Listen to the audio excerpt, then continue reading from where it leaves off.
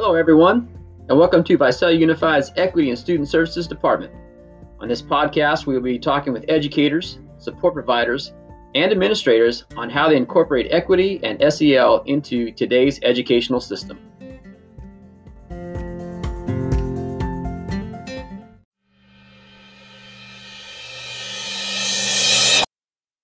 Hello. All right. Hey, Noe, how you doing? Good. How about you, Scott? I'm good. Hey, thanks for joining us. I appreciate it. Oh, no problem. No problem. Thank you for having me. All righty. So, as you know, this is part of our student and equity and student services department. We're just doing a little podcast, interviewing teachers here. So why don't you tell the audience a little bit about yourself, maybe where you're from, what your position is, where you work, and then how long you've been in education. Oh, awesome. Thank you. So I was born in Bakersfield. Big shout out to Buck Owens and Dwight Yoakam for that one right there. I was raised in Richgrove, which is by Delano. And in many regards, Richgrove is sort of like Ivanhoe, some very small community. Graduated Delano High School in 1999. Got degrees from CSU Bakersfield and CSU Fresno. I currently work at Golden West High School. I work there as a world history teacher and AP psychology.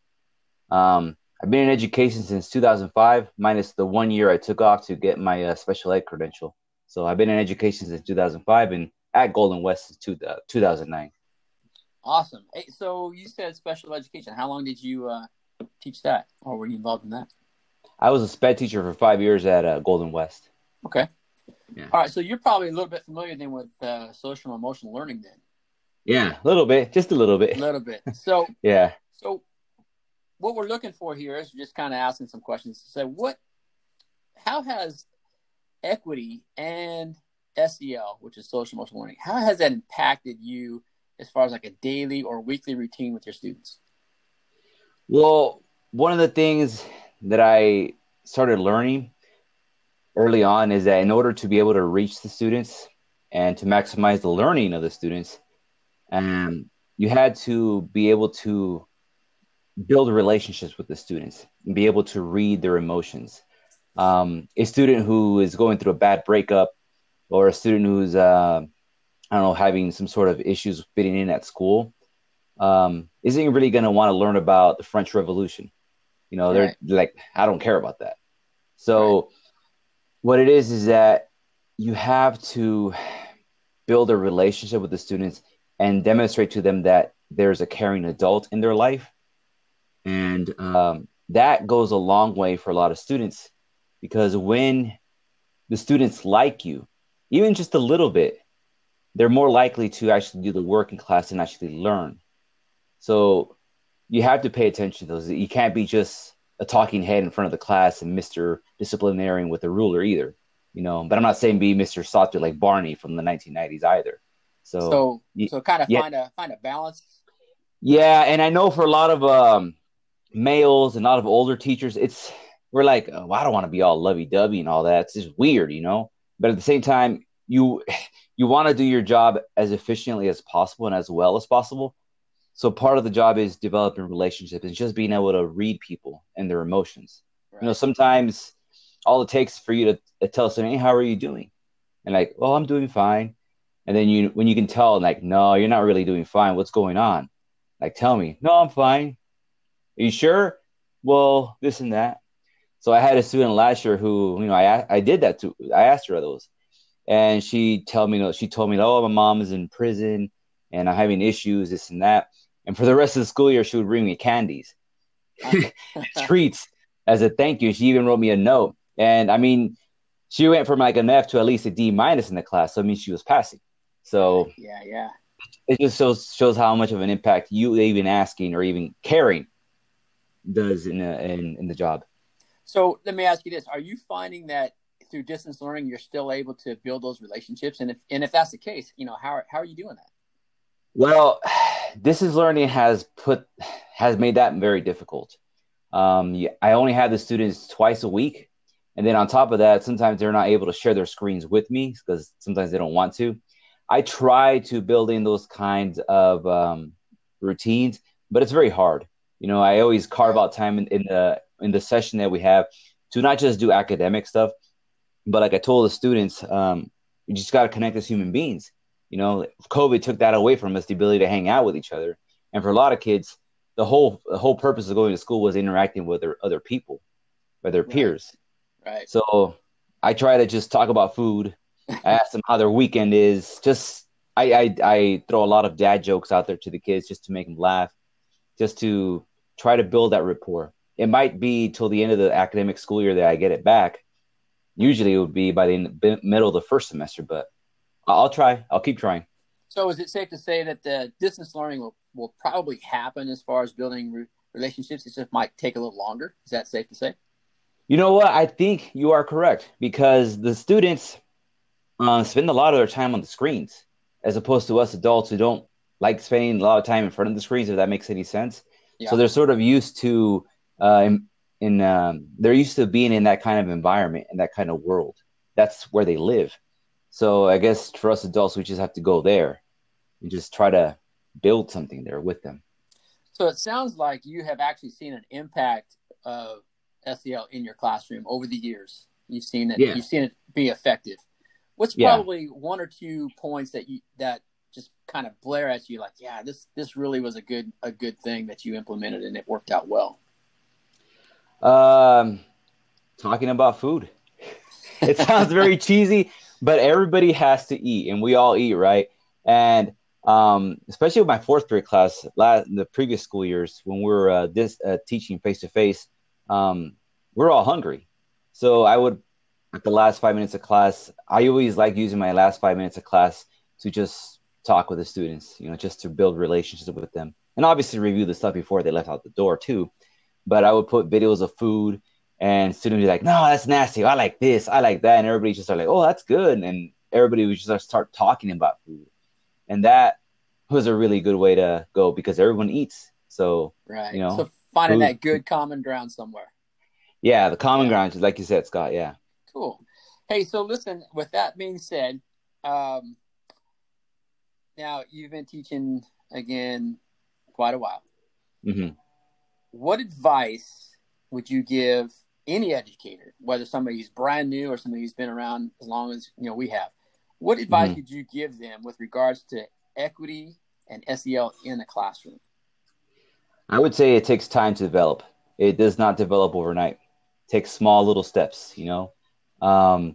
share not anything very too personal with the students. You don't want to go too far either, but share stories about your life, like, oh, this is my kid, or this weekend I had a barbecue, or this and that, and just try to build a relationship with the students. Because remember, they're human beings too, just like us, even though, they're younger, more immature, but just try to put yourself in their shoes. Can you imagine if you had a teacher at your age, when they were younger, at their age, and they talked to you the way you wanted to be talked? If that makes any sense. Yeah. So just put it that point. Let's just think about that way. How would you want to be treated if you were a 15-year-old kid in high school? So obviously I would have wanted to be talked to like a mentor. So just put it that way. Yeah. Start small. That's a good way to put it. Yeah. Can you recall a time where you felt like that was done for you as a student, when you were a student? You know what? No, never at all. I guess back in the late 20th century, when I was going through education, it wasn't really a thing to worry about too much. I think the way classrooms are managed now, the way I see it, back in the 20th century is more, you do this because I tell you to, Right. And now it's changed, because the students will do the things for us because if they have a relationship with you and if they like you. I agree with that. Absolutely. So Absolutely. It's different. It's different. It's 21st century, not the 20th century anymore. So it's a good thing we changed with the times. Yeah. If we didn't change, the students wouldn't learn, and that means we wouldn't be doing our job effectively. So if we want to do our job right, I'm not saying become a 1960s hippie and saying, oh, I love this and that. No, I'm not saying that. But just like you alluded to earlier, Scott, find the balance. Find what works for you. If you're a male guy who's very tough and all that, and has what as they call the RBF, find different ways to make connections with students, So just find your niche. Yeah. And it won't happen overnight, man. Just keep figuring it out. I got you. I'm with you on that. Yeah. So like I said, we try to keep this kind of to the point. Is there anything else that you might want to share with us? Maybe it has to do with SEL, or it has to do with just teaching in general.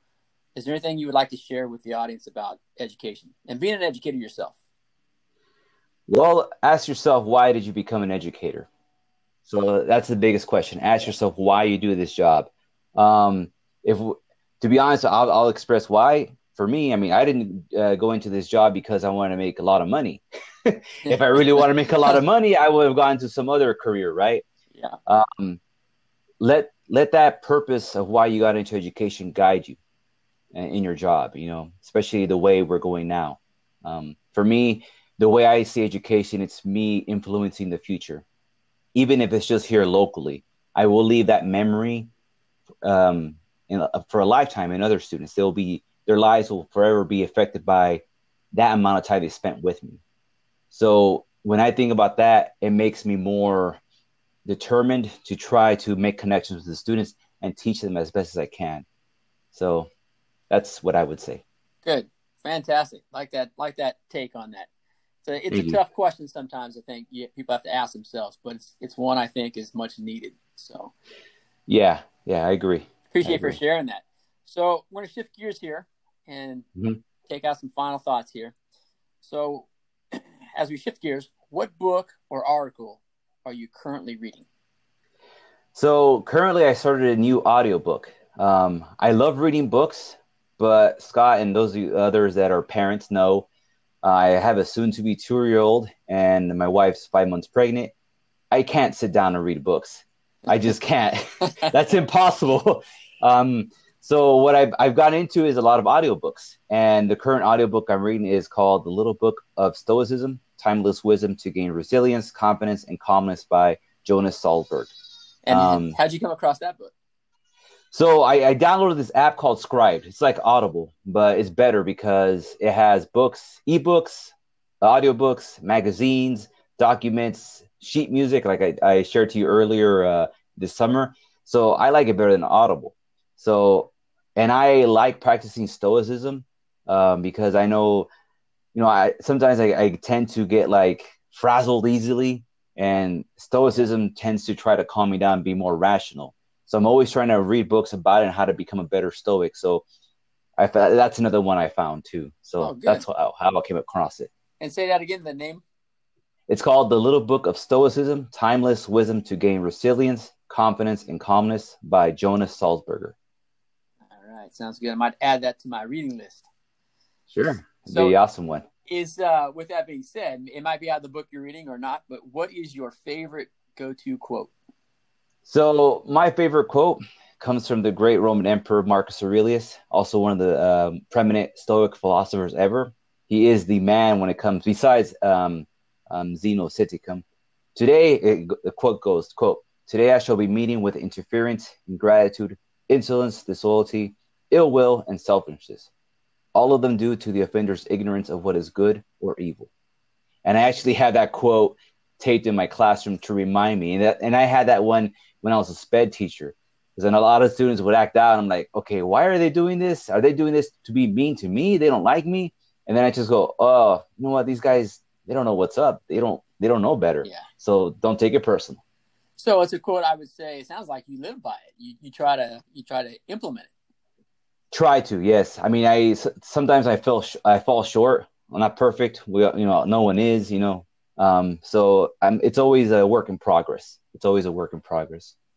Great. Appreciate that. And then the last thing I've got for you here is since we're doing distance learning and we're in this new age of education, what is your choice of technology that you use that helps you in the classroom with equity, distance learning, SEL? What is a piece of technology that you rely on? So at the end of last semester, I was still using Google Classroom, right?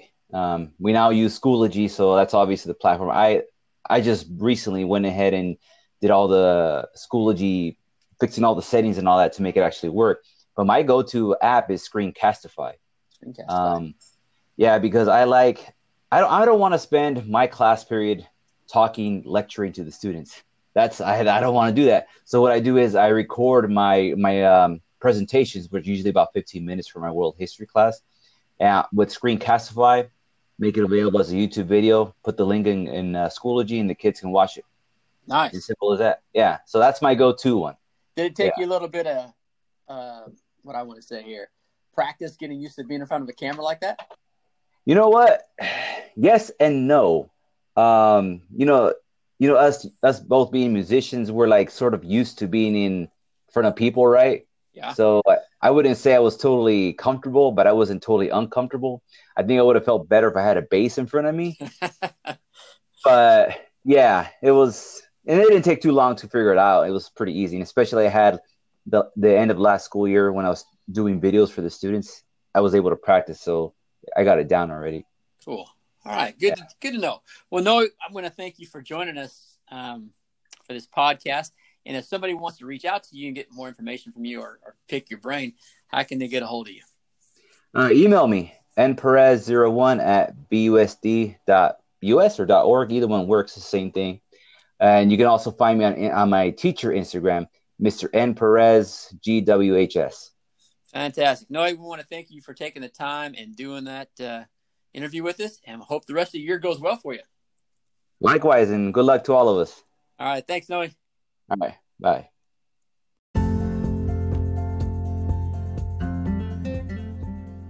Thank you for joining us on today's episode. We'd like to thank our guests for their time and input. If you would like more information about equity and SEL, please visit our website at sites.google.com/VUSD.US/Equity and Student Services Department/home. Equity and Student Services Department is all one word, and thank you again for joining us. May the rest of your week have many wins. Stay safe, take care of yourself, and take care of each other.